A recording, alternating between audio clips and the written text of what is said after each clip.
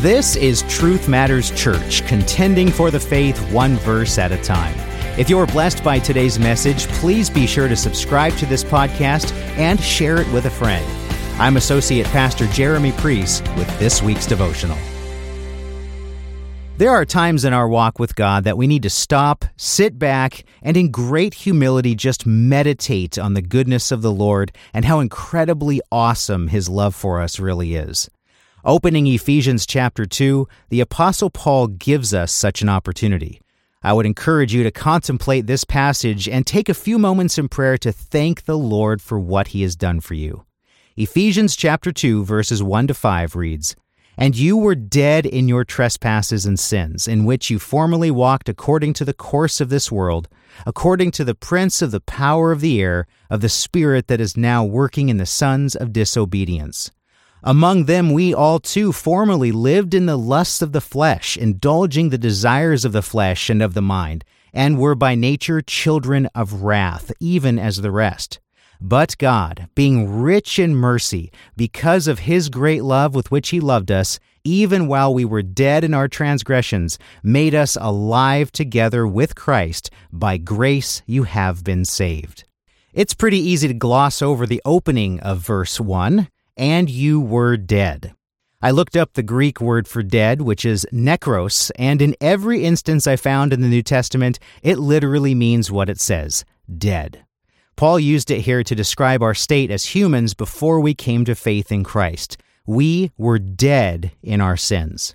Many years ago, as I was discussing this passage with a friend, he asked me a question that was so obvious, but also so critical to understanding the foundation of my faith that I've never, ever forgotten it. He asked, "What can a dead guy do?" Well, the answer is nothing. He can't ask for help or ask someone to call 911. He can't do CPR on himself. He can't even bury himself. He's helpless because he's dead. When I pondered this fact, I realized that Paul was not using a euphemism here. Our souls were quite literally dead and lifeless in our sin, and we were utterly and completely helpless to do anything about it, no matter how badly we might have wanted to. Paul spends the next 2 verses describing the state of the unrepentant human heart, which is selfish, disobedient, living for the lusts of the flesh, and ultimately under the wrath of God. Sin is deadly serious, and we were drowning in it. And then comes verse 4, "But God." Paul pushes past his previous statement about our former fatal state and reminds us that we are no longer dead in sin because God is so merciful and loving that He made us alive together with Christ.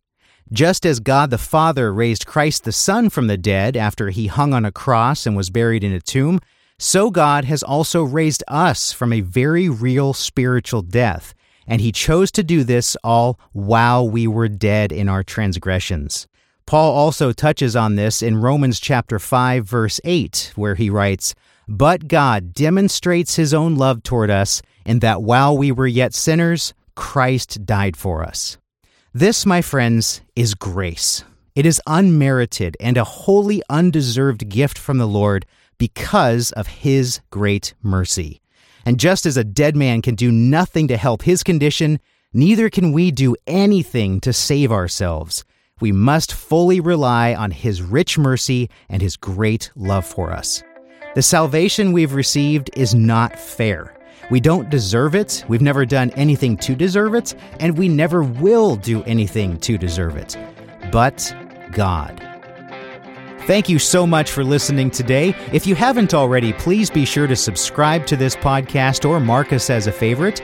For additional devotionals and biblical teaching, connect with us at truthmatterschurch.org. That's truthmatterschurch.org, and have an absolutely blessed day.